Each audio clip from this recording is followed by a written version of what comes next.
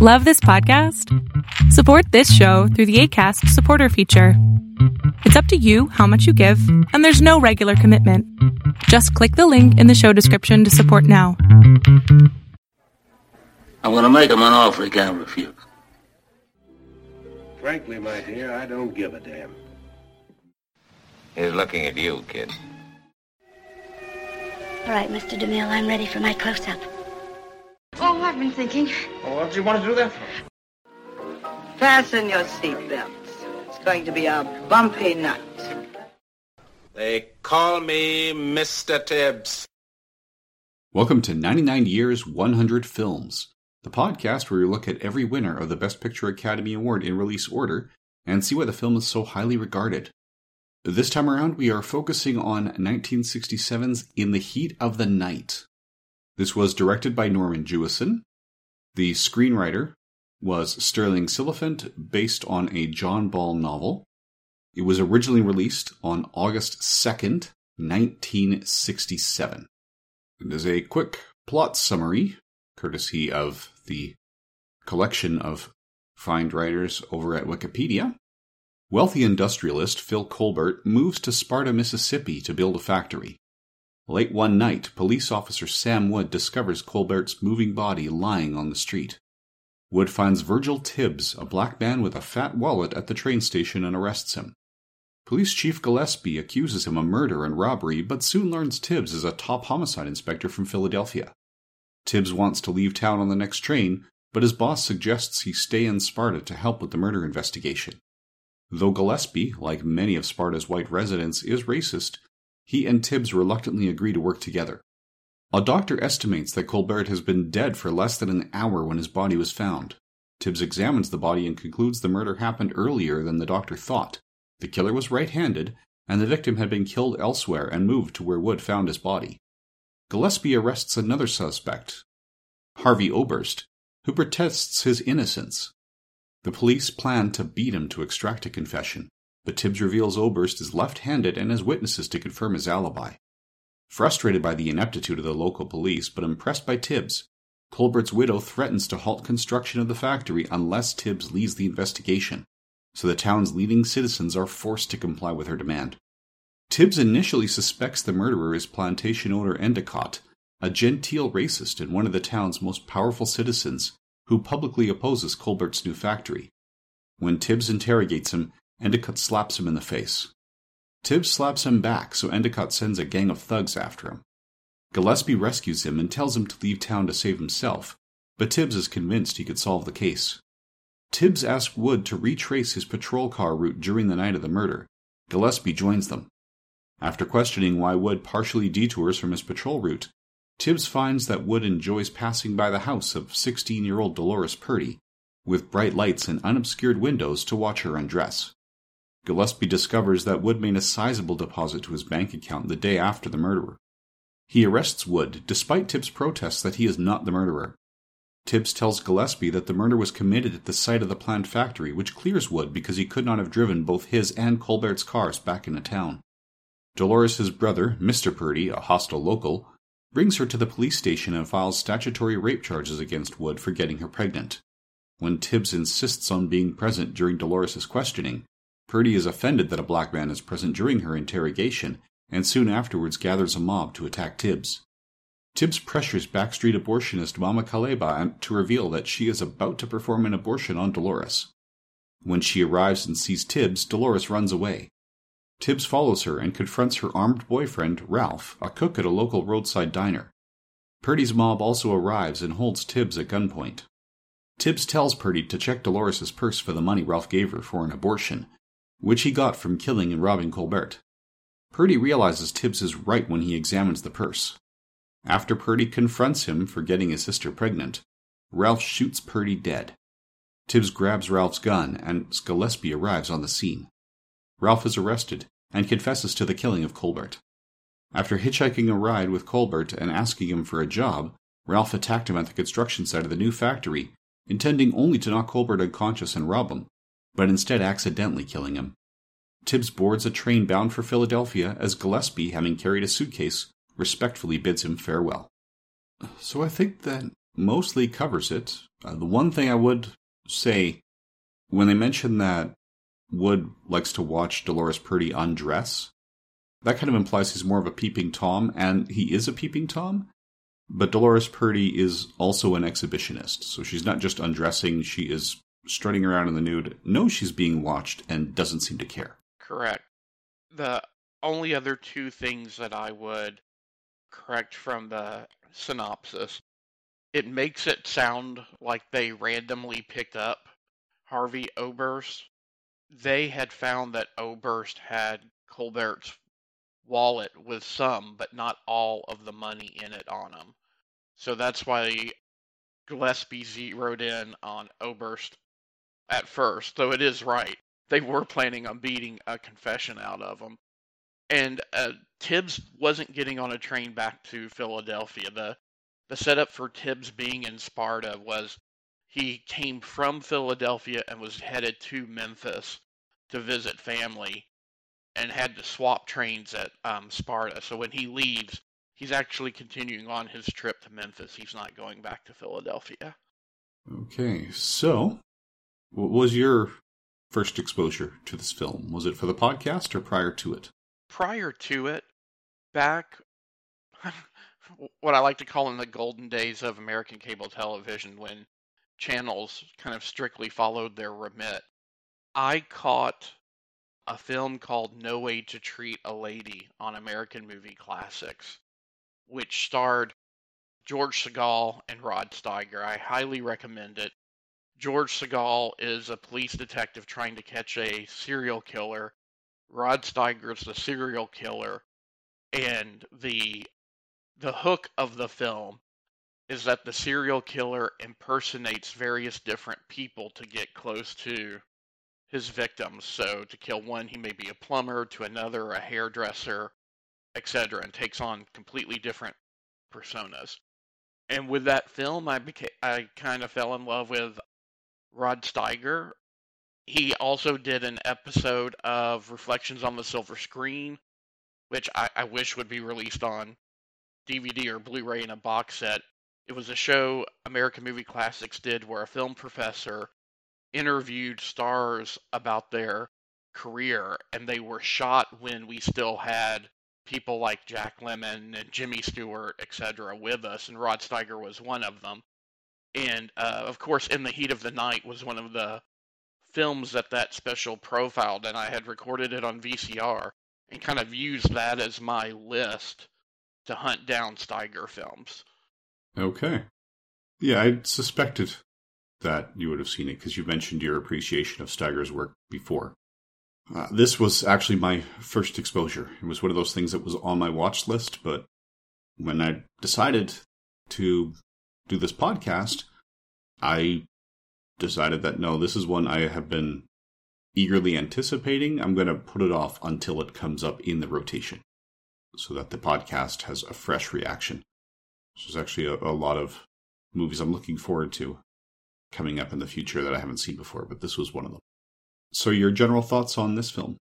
I really like it. I think it's a good acting showcase for both Poitier and Steiger. On this viewing, it occurred to me that the mystery, the quote-unquote mystery, didn't really work. It's not a mystery that plays fair with the audience, so this is not a can you catch the killer before Gillespie and Tibbs does kind of film. But I think it's still a very good, intense drama. Okay. I actually really enjoyed it. I think there are subtle clues to help solve the mystery that are in here. And I think, despite being nominated in 7 categories, it was overlooked in 2 of the categories, which we will get to. Yeah, because I was very impressed with it. As regular listeners know, or even listeners who are joining us just for the second time, if you're going in order, after every 10 films, Trey and I pick our top pick of those 10, as well as the bottom pick of those 10. And then when we're done these 100 films, we're going to pick the top of those 10.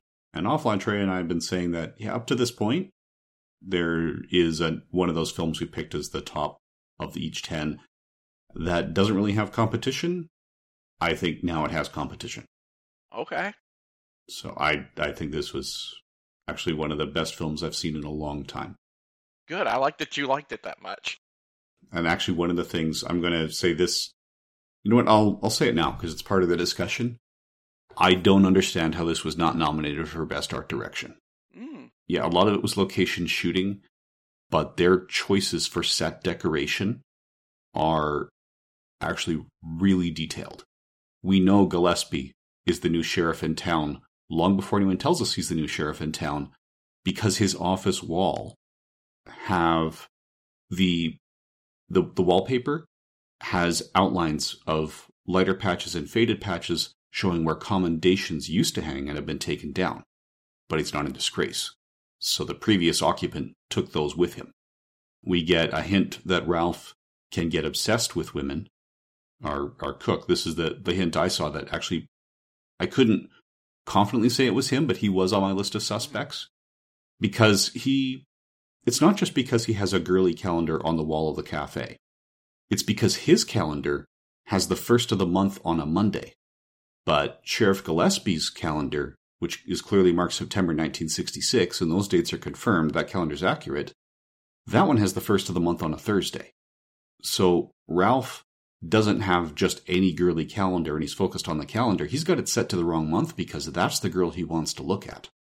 Well, yeah, and then there's I don't think they play it up because by the time they solve it, there's not much time left in the film.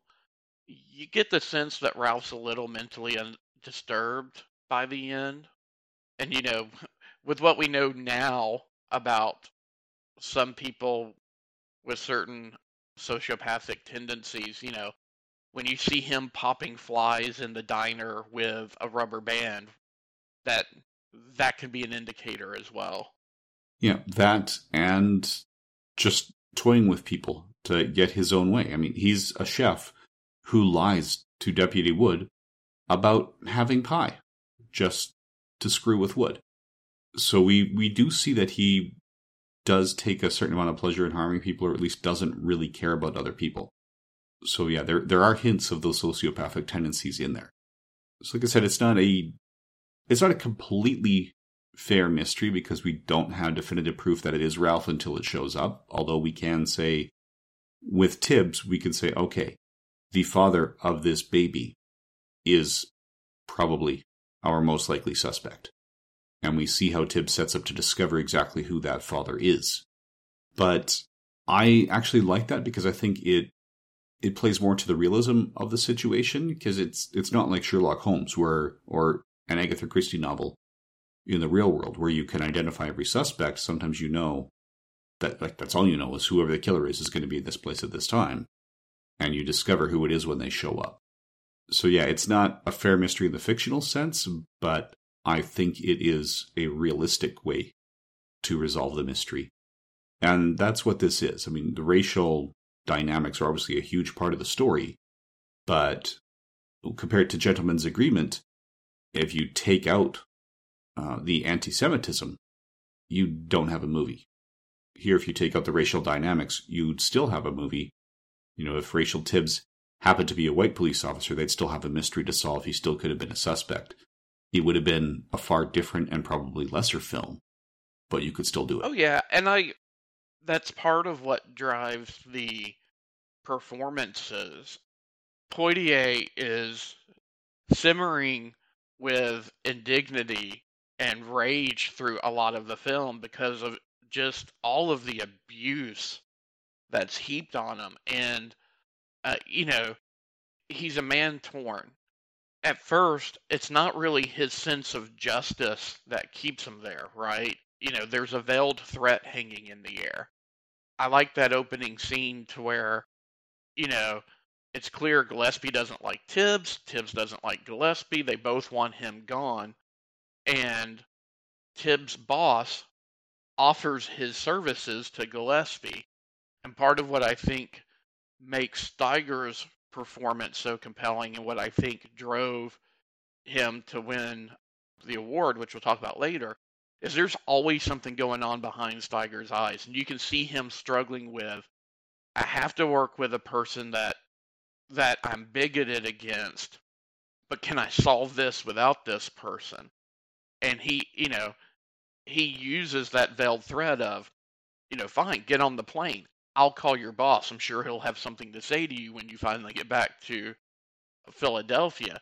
That loops, that brings Tibbs in, and then later, he's torn between getting out for his own safety and solving the mystery, because you can see he gets hooked on the mystery. And what I didn't remember but I liked in this viewing, because of the day and age, is they don't soft soap the racist, but they're pretty fair and balanced. I liked that because of who Endicott is, Tibbs let himself go down a rabbit hole.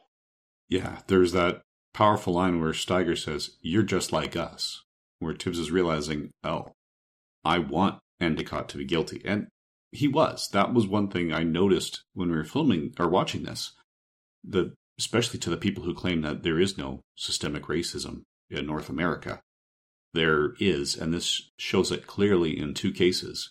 One is that Steiger originally was accusing Tibbs just because he was a black man with a lot of money, because the system they were living in didn't make that easy to happen. Right? The black people with a lot of money, it was very difficult for them to come by that money honestly, not because of the skills or aptitudes of the black person, but because the opportunities were not provided to them. So that's one. The other one is the audience reaction to the slap. Yeah. When Endicott slaps Tibbs, Tibbs slaps him back. And apparently the audiences at the time were right there going, oh my God, he hit him back. When he's saying, did you see that? I think in a modern film, we'd have had Steiger's character say, yes, I just saw you assault a police officer. Because that's really what that was about.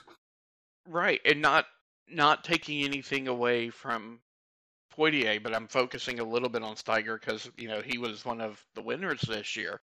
That's another scene to where, on the surface, it doesn't look like Steiger is doing much, but there's that Endicott's, what are you going to do about it, Sheriff? And Steiger kind of looking at both of them, I don't know. To where, again, what do I do here? If it was any other man, that man would have had the right to slap Endicott back, but this is a black man. What do I do? But I kind of need this black man to help me win my case. What do I do? So. Mm-hmm. Or even, would Endicott have been comfortable enough to slap a white cop? Yeah. Right? He was established as a police officer. So, yeah, I do really like it. Another one on the art direction. Endicott got revenge by setting that mob after him. And when they are in that factory and Tibbs picks up the pipe, he's ready to defend himself before Gillespie shows up. It's shot so that when you're viewing Tibbs, the camera's coming in from below, you could see the signs on the walls behind him. And they're all talking about, let's be safe, make sure no one gets hurt in this factory. Just really excellent touches. And yeah, they did it on location, so some of these they would have added. Like the calendars, the commendation ones on the wall, I'm sure they would have added. Or, maybe they found things on the wall that they could take down to do it. That safety poster might have been there, but they decided, no, let's shoot it to catch that. They probably scouted locations in town and said, yes, this is it. We like that one. Yeah, I was very impressed with this overall. There's also, and it's a minor thing, there's a really neat shot at the closing of the film to where they zoom out from Tibbs sitting on the train. And it's like Jewison going, ha ha ha, this isn't a model shot. Yeah, there's a lot that they've done. It was clearly a lot of location shooting and not a lot of constructed sets. I think if they had any sets, it might have been like sheriff's office. Mm-hmm. But yeah, that was pushing it. It is very well done. And I don't know, we could probably keep gushing for a while. Do we want to do that or just get into all the awards and nominations? Because that's part of what I want to talk about next is I said it's missing 2 categories. Should we go through them and then talk about the other one where I think it's missing? Sure, we can do that. All right. So these 40th Annual Academy Awards were held on April 10th, 1968 at the Santa Monica Civic Auditorium, hosted again by Bob Hope and directed by Richard Dunlap. For Best Picture, In the Heat of the Night beat out Bonnie and Clyde, Dr. Dolittle, The Graduate, and Guess Who's Coming to Dinner. Best Director, Mike Nichols won for The Graduate, so this divided the Best Picture and Best Director awards. He beat out Arthur Penn for Bonnie and Clyde, Stanley Kramer for Guess Who's Coming to Dinner, Richard Brooks for In Cold Blood, and Norman Jewison for In the Heat of the Night. For Best Actor, Rod Steiger took home that award as Gillespie from In the Heat of the Night, beating out Warren Beatty for Bonnie and Clyde, Dustin Hoffman for The Graduate, Paul Newman for Cool Hand Luke, and Spencer Tracy had a posthumous nomination for Guess Who's Coming to Dinner. Katharine Hepburn won Best Actress for Guess Who's Coming to Dinner, beating out Anne Bancroft for The Graduate, Faye Dunaway for Bonnie and Clyde, Edith Evans for The Whisperers, and Audrey Hepburn for Wait Until Dark. Best Supporting Actor went to George Kennedy for Cool Hand Luke, beating out John Cassavetes in The Dirty Dozen, Gene Hackman for Bonnie and Clyde, Cecil Kellaway for Guess Who's Coming to Dinner, and Michael J. Pollard for Bonnie and Clyde. Best Supporting Actress went to Estelle Parsons for Bonnie and Clyde, beating out Carol Channing for Thoroughly Modern Millie, Mildred Natwick for Barefoot in the Park, Bay Richards for Guess Who's Coming to Dinner, and Catherine Ross for The Graduate. Best Story and Screenplay written directly for the screen went to William Rose for Guess Who's Coming to Dinner, beating out Bonnie and Clyde, Divorce American Style, Two for the Road, and The War is Over. Best Screenplay based on material from another medium went to In the Heat of the Night, beating out Cool Hand Luke, The Graduate, In Cold Blood, and Ulysses. Best Foreign Language Film went to Closely Watched Trains out of Czechoslovakia, beating out El Amor Brujo out of Spain, I Even Met Happy Gypsies from Yugoslavia, Life for Life from France, and Portrait of Chaiko from Japan. Best Documentary Feature went to The Anderson Platoon, beating out Festival, Harvest, A King's Story, and A Time for Burning. Best Documentary Short Subject went to The Redwoods, beating out Monument to the Dream, A Place to Stand, Sea with the Pillar, and While I Run This Race. Best Live Action Short Subject went to A Place to Stand, beating out Paddle to the Sea, Sky Over Holland, and Stop, Look and Listen. Best Short Subject Cartoons went to The Box, beating out Hypothesis Beta and What on Earth? Remind me to come back to that category. Okay. Best Original Music Score went to Thoroughly Modern Millie. That beat out by Elmer Bernstein. That beat out Cool Hand Luke, Dr. Dolittle, Far from the Mattering Crowd, and In Cold Blood. Best Original Score or Adaptation Score went to Camelot, specifically Alfred Newman and Ken Darby, beating out Dr. Dolittle, Guess Who's Coming to Dinner, Thoroughly Modern Millie, and Valley of the Dolls, which is notable because this is the first nomination for John Williams. You will hear his name come up many, many times over the decades. I think about 50. Best Song went to Talk to the Animals from Dr. Dolittle, beating out The Bare Necessities from The Jungle Book, The Eyes of Love from Banning, The Look of Love from Casino Royale, that's the comedic satire version, and the title track from Thoroughly Modern Millie. Best Costume Design went to Camelot, beating out Bonnie and Clyde, The Happiest Millionaire, The Taming of the Shrew, and Thoroughly Modern Millie. It's been a while since we didn't have Edith Head nominated there. Yes. Best Art Direction went to Camelot, beating out Dr. Dolittle, Guess Who's Coming to Dinner, The Taming of the Shrew, and Thoroughly Modern Millie. And again, I contend that In the Heat of the Night should have been in that mix.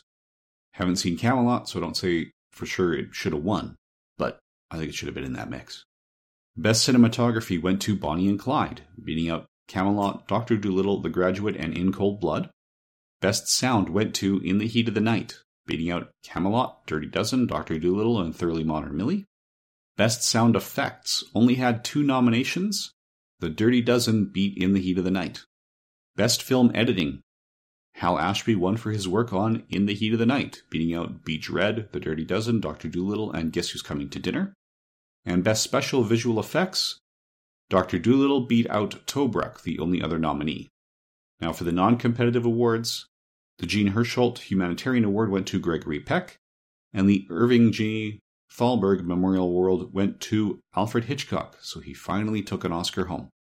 And then an honorary Oscar was presented to Arthur Freed for his distinguished service to the Academy, and the production of 6 top-rated awards telecasts. And this was actually the last Academy Awards ceremony that was broadcast over radio. This was actually postponed by 2 days. So there were issues because apparently they weren't sure if Sidney Poitier, Sammy Davis Jr., Louis Armstrong, and Diane Carroll were going to be involved. And Alfred Hitchcock had one of the shortest Academy Awards acceptance speeches in history for the Irving G. Thalberg Award. It was 5 words, "Thank you very much indeed," which was 1 word longer than William Holden's award for Stalag 17, which was "Thank you, thank you." And he still got played off. No, I'm kidding. Yeah, and this is also the only year where 2 films, Bonnie and Clyde and Guess Who's Coming to Dinner, got nominations in all 4 acting categories. So, most nominations, Guess Who's Coming to Dinner and Bonnie and Clyde were tied with 10. Dr. Dolittle had 9. Graduate, In the Heat of the Night, and Thoroughly Modern Millie all had 7. Camelot was 5. Cool Hand Luke, Dirty Dozen, and In Cold Blood had 4, and A Place to Stand and The Taming of the Shrew had 2 each. But for multiple wins, In the Heat of the Night took home 5, Camelot 3, and Bonnie and Clyde, Dr. Dolittle, and Guess Who's Coming to Dinner each took home 2. So, do you have any general thoughts on these? I do. Do you think there was hesitancy for some reason on putting forth Poitier as supporting actor? I know it's difficult to call him supporting in the heat of the night, but I think you could almost get away with that classification on Guess Who's Coming to Dinner. It mystifies me that he did not get nominated for either Best Actor or Best Supporting Actor for one or the other role. And I know we're in a period where the studios are being more savvy about what they are. We're starting to get into a more modern era about perhaps what they're submitting for consideration. So I understand, maybe not wanting to try and split the vote between Spencer Tracy and Poitier or Steiger and Poitier. But I don't know why you would put forth Cecil Kellaway instead of Poitier for Guess Who's Coming to Dinner. Yeah, I said there were the 2 major omissions. Poitier for Best Actor was the other one that screams out at me in the how was he not nominated? Yeah. I mean, when you're in the mix with Warren Beatty, Dustin Hoffman, Paul Newman, and Spencer Tracy, there's no guarantee he would win, although he would have been my choice. It's not that it was wrong to give it to Rod Steiger, because I preferred Poitier's performance, but Steiger nailed his too. I think Poitier's role just had a little more range. Even though Steiger had range, he had change, he played it subtle. So you could see him, by the end of the film, you could think that, okay, you see his mind changing. And again, he was one of the racists that was more of a passive racism than active. So he strikes me as the kind of character who'd be opposed to the Ku Klux Klan, but is not questioning the systemic racism that's in place the way he should be. And you could see some of that in his reaction when someone tells him, well, yeah, the previous sheriff would have already run this guy out of town, although he didn't call him a guy. I will not repeat the word that the character used. Right. Well, and I can't recollect if he never uses a racial slur, but he's slower to use it, and he picks other points other than race to bring Tibbs down.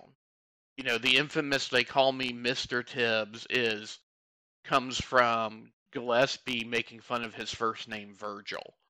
Yeah, and in that exchange, he does use the racial slur. Okay.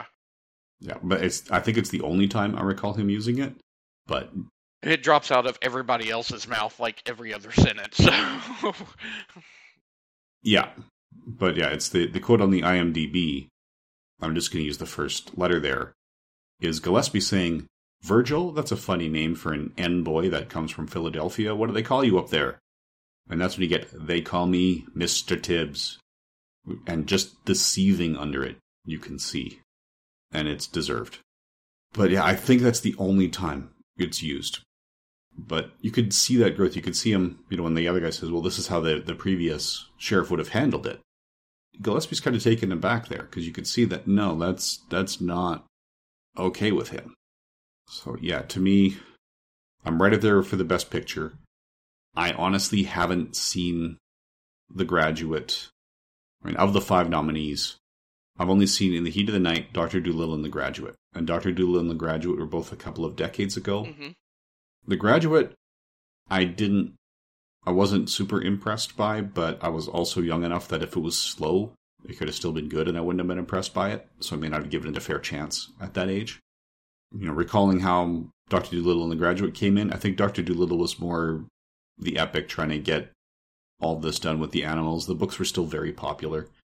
They'd actually been re-released about 15 years prior to remove things like racial slurs. And again, the author Hugh Lofting seems to have been a victim of systemic racism, which I didn't realize when I started reading the first book for bedtime in the public domain. It was recommended by a friend who I trust. We found out afterwards she had never seen the versions that are in the public domain. She'd only seen the 1950s rewrites. So it's a weird mix where he's trying to, Doolittle and his friends go to Africa. And the author is trying to show these guys in a positive light. But when the kindest word he uses to describe the natives of Africa is darkies, it doesn't really work.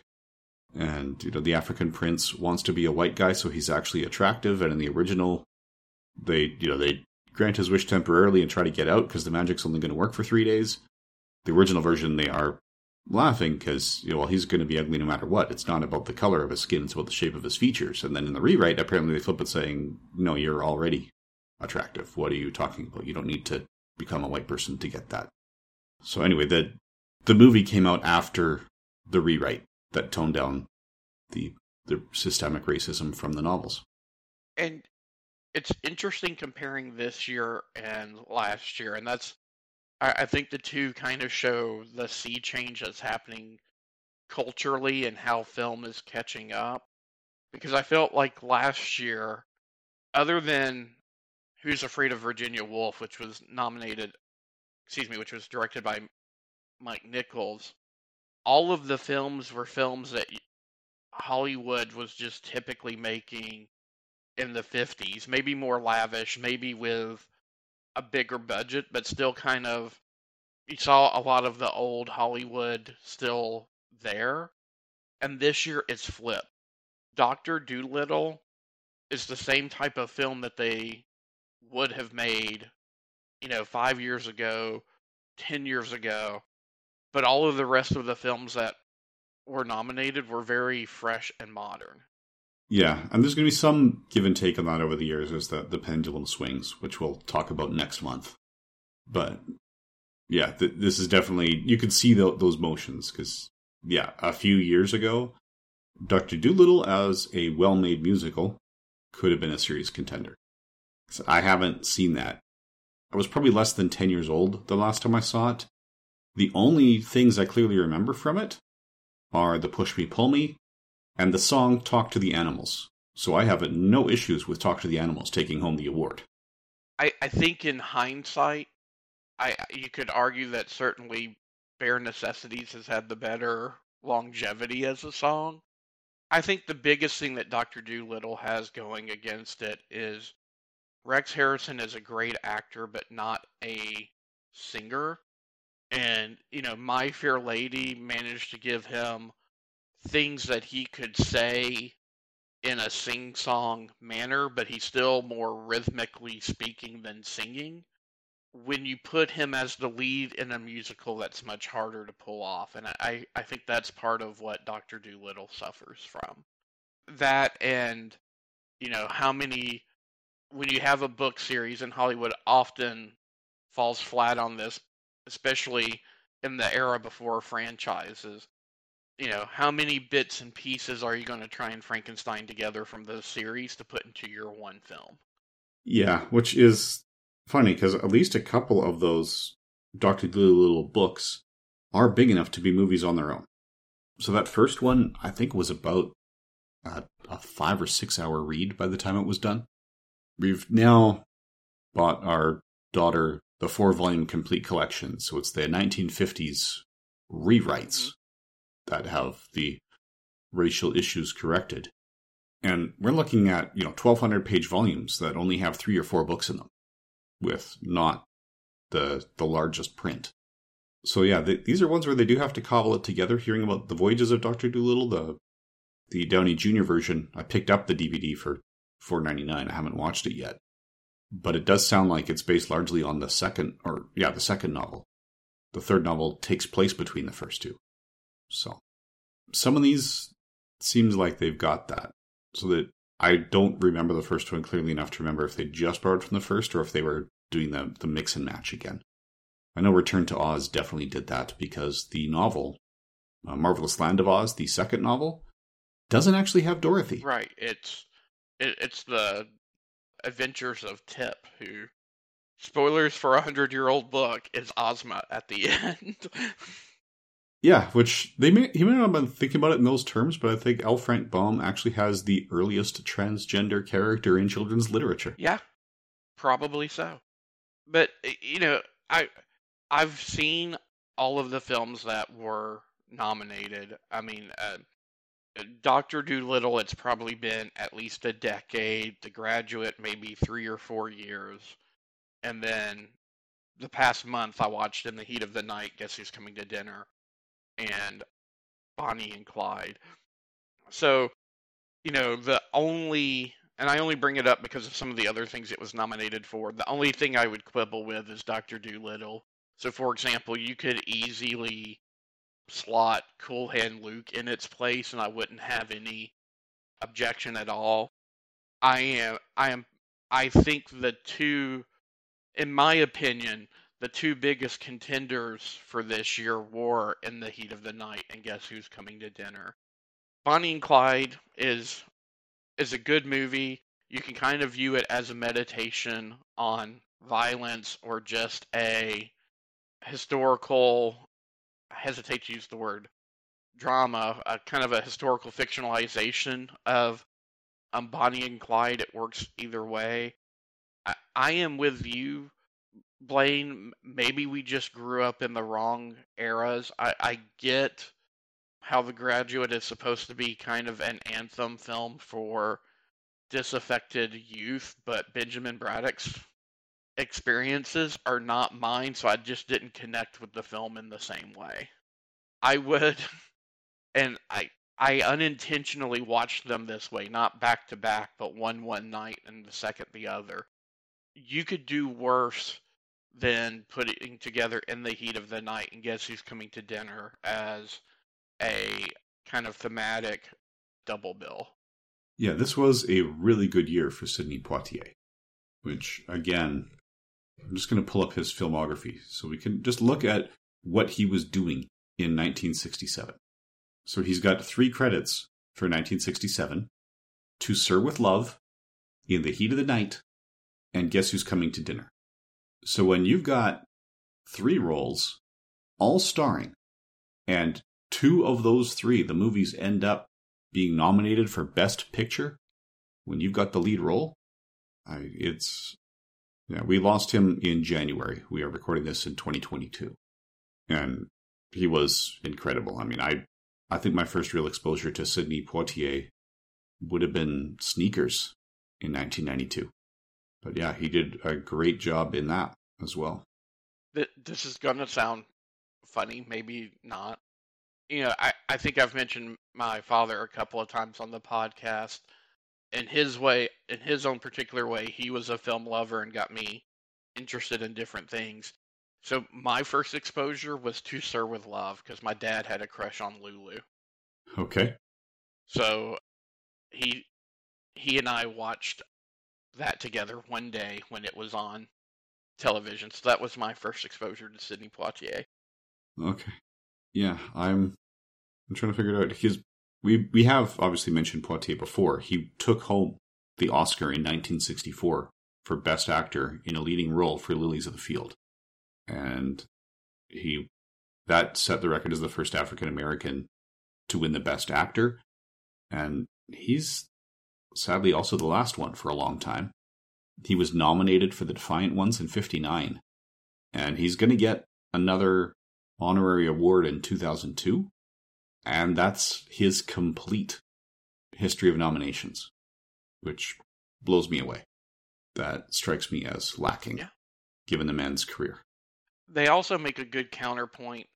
So, if you're okay with me just diverting just a little bit into Guess Who's Coming to Dinner, it also has a theme of racism. So, the very broad plot of Guess Who's Coming to Dinner is the daughter of an affluent liberal couple comes home from a vacation in Hawaii to announce that she's planning on getting married to an African-American doctor that she met on vacation that she's known for 10 days.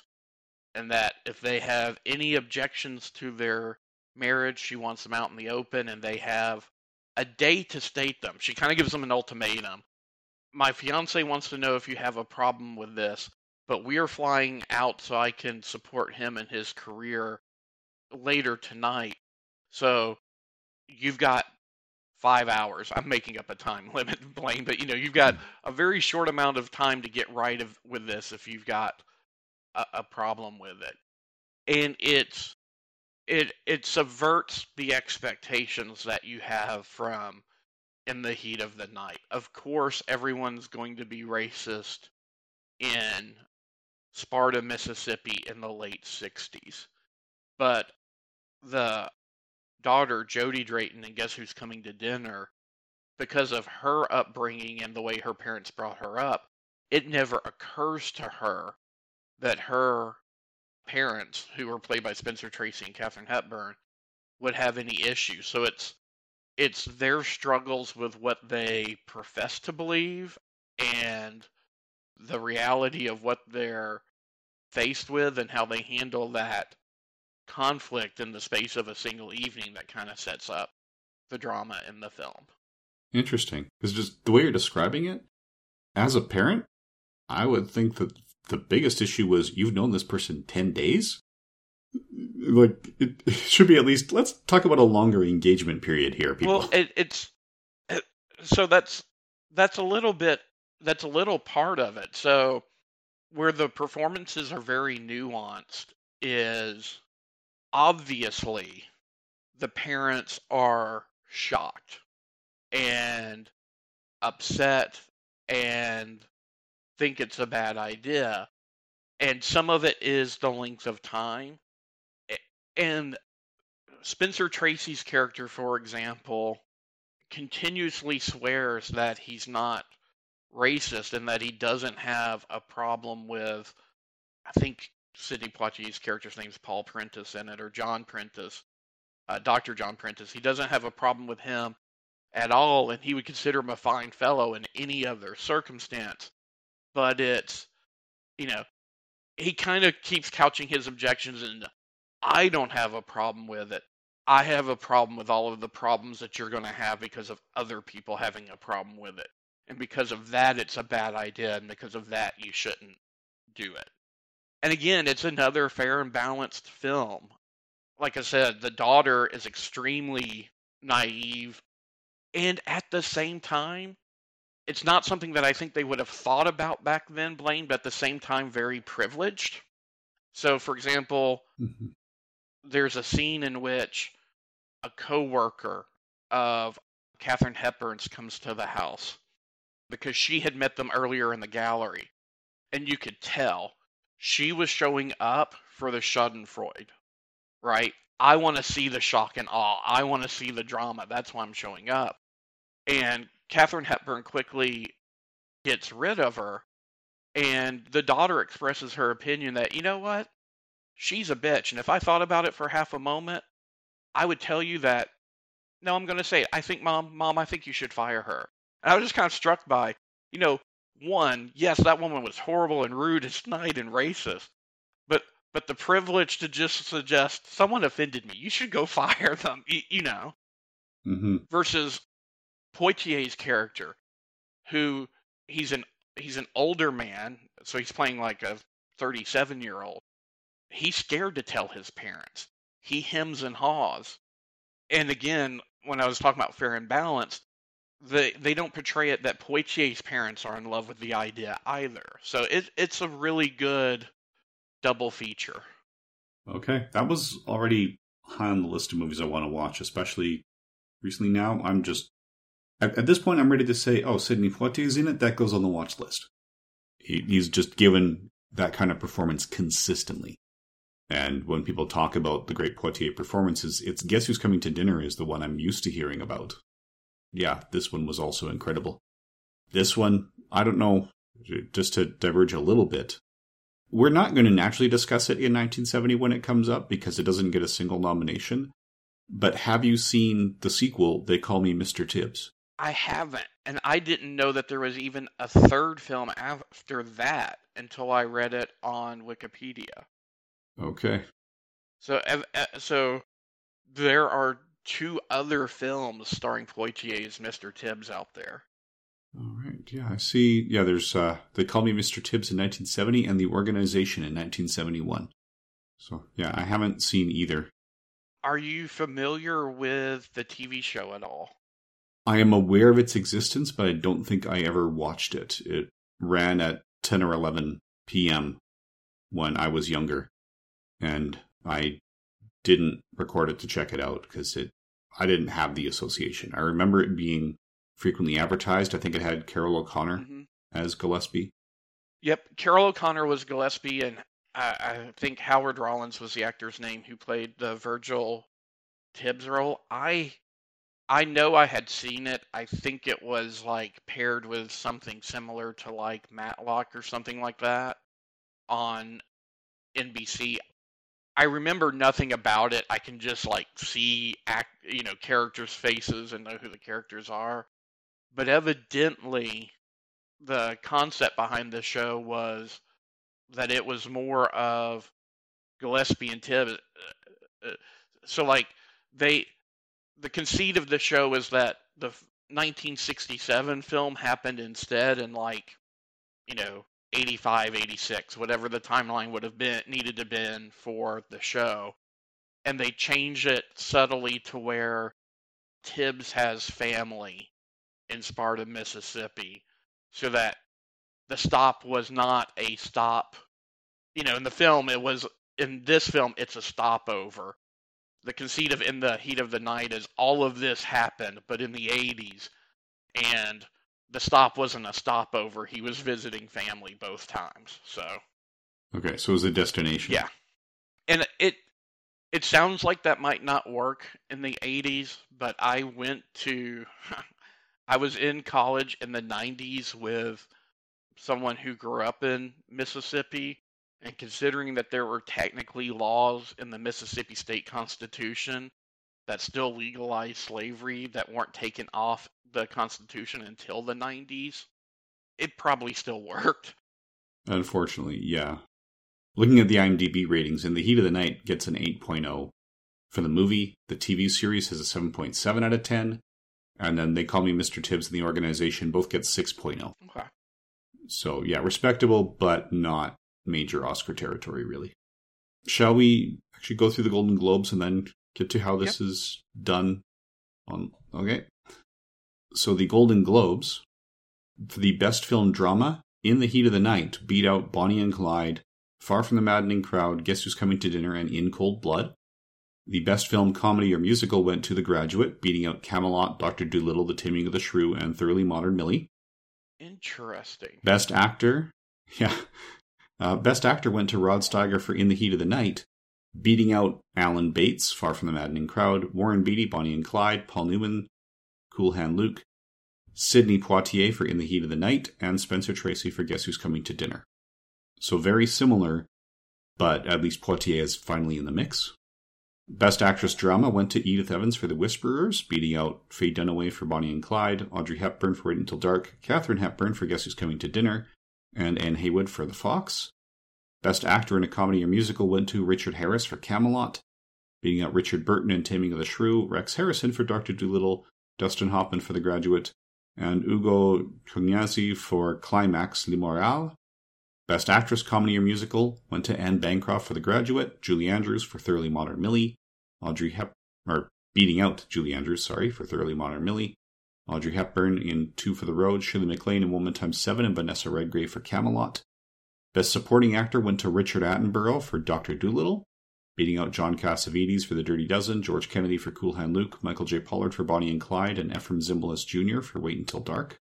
Supporting Actress went to Carol Channing for Thoroughly Modern Millie, beating out Quentin Dean for In the Heat of the Night. That's the actress who played Dolores Purdy. She also beat out Lillian Gish for The Comedians, Lee Grant for In the Heat of the Night. That was Mrs. Colbert. Prunella Ransom for Far From the Maddening Crowd, and Bea Richards for Guess Who's Coming to Dinner, she played the mother of Sidney Poitier's character in Guess Who's Coming to Dinner, but she was also the Mama Caleba, who did the abortions in the Heat of the Night. And she was also nominated for Best Supporting Actress at the Oscars, I think. Yes, also for Guess Who's Coming to Dinner. Best Director also went to Mike Richards for The Graduate, beating out Norman Jewison for In the Heat of the Night, Stanley Kramer for Guess Who's Coming to Dinner, Arthur Penn for Bonnie and Clyde, and Mark Rydell for The Fox. Best Screenplay, In the Heat of the Night, beat out Bonnie and Clyde, The Fox, The Graduate, and Guess Who's Coming to Dinner. Best Foreign Film, here they went to The Fox in Canada. Foreign Film English Language. So The Fox out of Canada took the number 1 spot, beating out 5 nominees from the UK. Accident, The Jokers, Smashing Time, Ulysses and the Whisperers. Best Foreign Film in a Foreign Language, or I guess non-English language. It's hard to call it a foreign language when you got a French, or a film from France in French.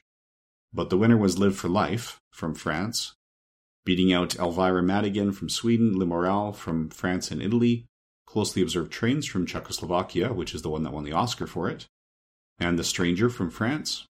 Best Music Score went to Frederick Lowe for Camelot, beating out Dr. Dolittle, Thoroughly Modern Millie, Two for the Road, and Live for Life. Best Song went to If Ever I Would Leave You from Camelot, beating out Talk to the Animals, Circles in the Water from Live for Life, Please Don't Gamble with Love from Ski Fever, and Thoroughly Modern Millie. So yeah, Bare Necessities didn't end up on the list for that one. New Star of the Year Male, Dustin Hoffman for The Graduate. New Star of the Year Female, Catherine Ross for The Graduate. World Film Favorite Male went to Paul Newman. World Film Favorite Female went to Julie Andrews. Best TV Show, Mission Impossible beat out The Carol Burnett Show, The Dean Martin Show, Garrison's Gorillas, and Rowan and Martin's Laugh-In. So this would have been the second season of Mission Impossible on the air. That premiered in '66. Best TV Star Male went to Martin Landau for Mission Impossible, beating out Brendan Boone for Garrison's Gorillas, Ben Gazzara for Run for Your Life, Dean Martin from The Dean Martin Show, and Andy Williams from The Andy Williams Show. I think Martin Landau only did 3 seasons of Mission Impossible. Yep. Yeah, he turned down the role of Spock to play in Mission Impossible, which was good because Roddenberry always had Nimoy as his first pick. That just got the network on board. And then when Landau left Mission Impossible, Leonard Nimoy stepped in to fill in that role. Best TV Star Female went to Carol Burnett for The Carol Burnett Show, beating out Barbara Bain for Mission Impossible, Lucille Ball for The Lucy Show, Nancy Sinatra for Moving with Nancy, and Barbara Stanwyck for The Big Valley. So, really similar to the Oscars. Yeah. Aside from actually nominating Poitier. My interesting comment was I've frequented many a video store, and I worked for a video store. I have never seen The Graduate ranked as a comedy. It might be a comedy in the sense that The Apartment was a comedy, that traditional theater sense where it's not about making you laugh, it's just about whether or not your heroes get a happy ending. Got it. But in that case, so is a lot of the things that show up in drama. I don't know. And then before we move away from the awards, you said you wanted to come back to Best Short Subject Cartoons. Yes, thank you for the reminder. Yeah, What on Earth, the nominee? I haven't seen the box, but What on Earth is excellent. It's made by the National Film Board of Canada. It was actually made in '66, but it made it to the US in '67, so that's the eligibility year. It's one of the first ones that has alternate opening credits, so instead of being credited to the National Film Board of Canada, it's credited to the National Film Board of Mars. And it's claiming to be a documentary about Earth put together by Mars based on what they observe. And they have come to the conclusion that automobiles are the dominant species and humans are the parasites within them. Oh, okay. So it's worth tracking down. Canadian listeners, like anything made by the National Film Board of Canada, you could just watch it for free on their website or in their apps for Roku or iOS, Android. I don't know if they've got it region locked or if that's available in the US. But yeah, if it's available, check it out. It is very entertaining. So that makes me want to see the box if What on Earth did not win. Anyway, so in terms of going through how the films are remembered, would you like to start with Letterboxd or with IMDb? Let's do Letterboxd. All right, so Letterboxd. The highest rated of the nominated films is The Graduate. It comes in at the 12th of the year with an average rating of 4.06 out of 5. The highest rated American film is number 10, and that's Cool Hand Luke, which also comes in at 4.06 out of 5. So it's not a huge difference. I find that notable because that was the one that you mentioned. Mm-hmm. You could have seen swapping out for Dr. Dolittle. The second highest nominated is In the Heat of the Night, which comes in at number 25. And then number 36 is Bonnie and Clyde. But again, these are pretty tight averages. Like In the Heat of the Night rounds down from 3.94 to a 3.9.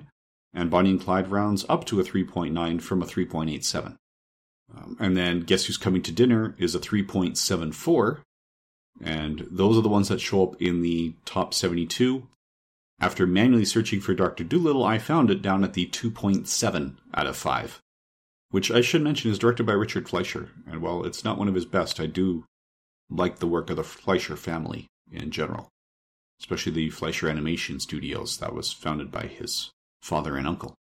Now, as far as IMDb users are concerned, the highest rated nominee is In the Heat of the Night. That comes in at number 10 for the year.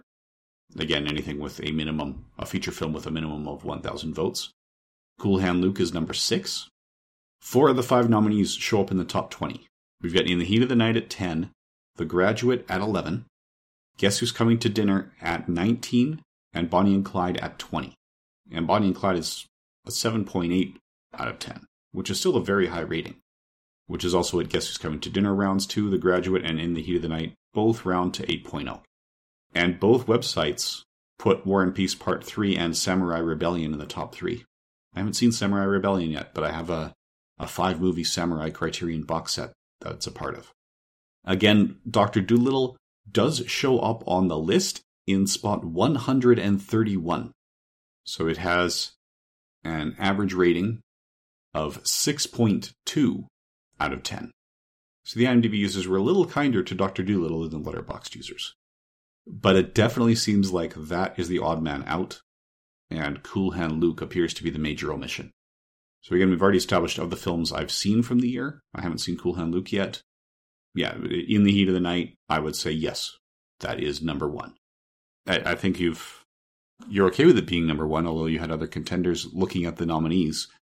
How would you feel about it overall with everything else that you've seen from the year?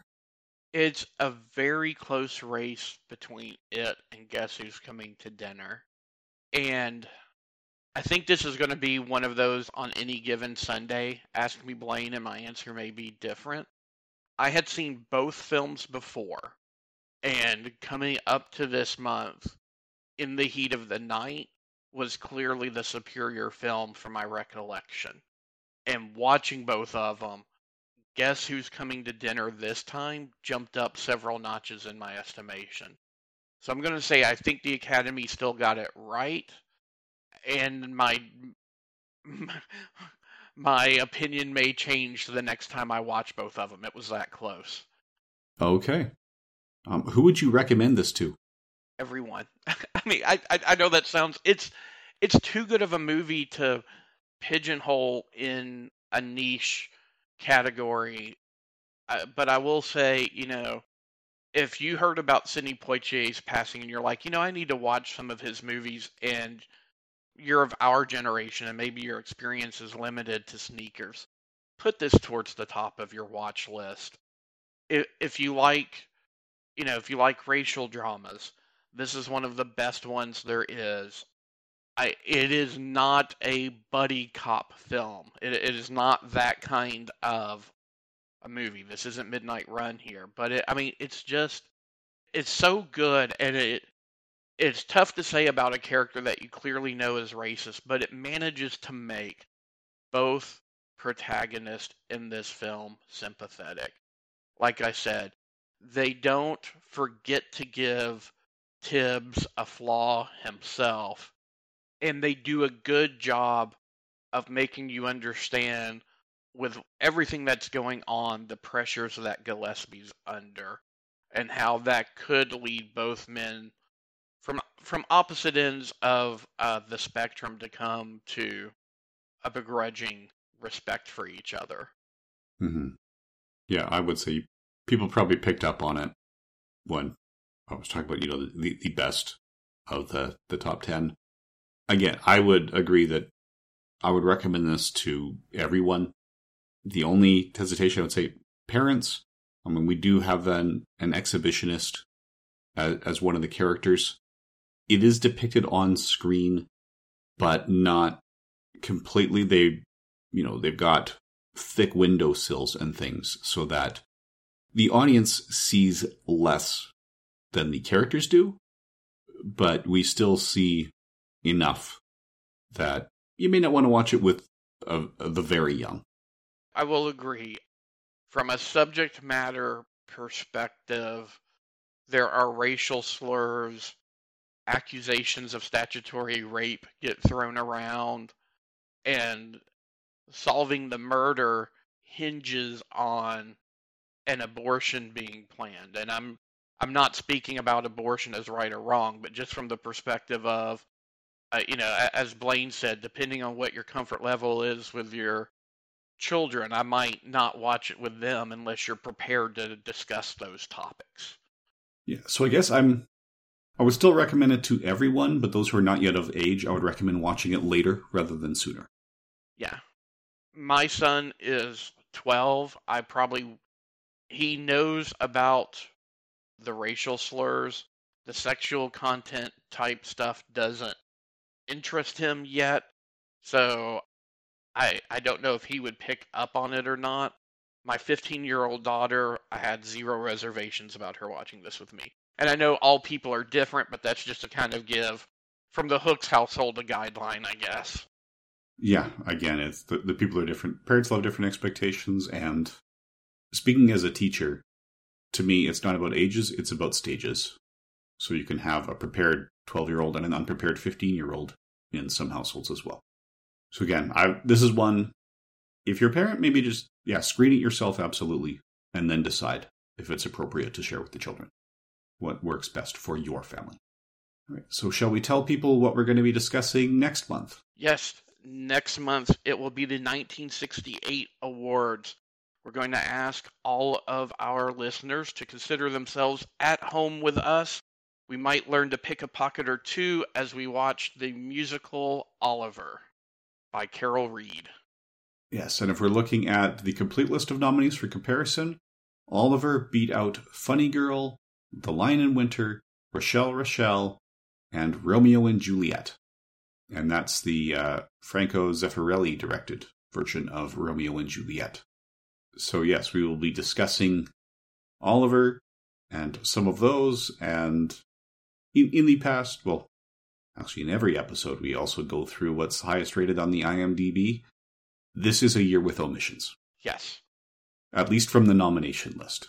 We will discuss whether they still came up with the right Best Picture, but if you look at the movies released that year, there's some surprises for what was not nominated. All right, so join us for that next month, and thank you for listening. Thanks, everyone. My mom always said life was like a box of chocolates. You never know what you're going to get.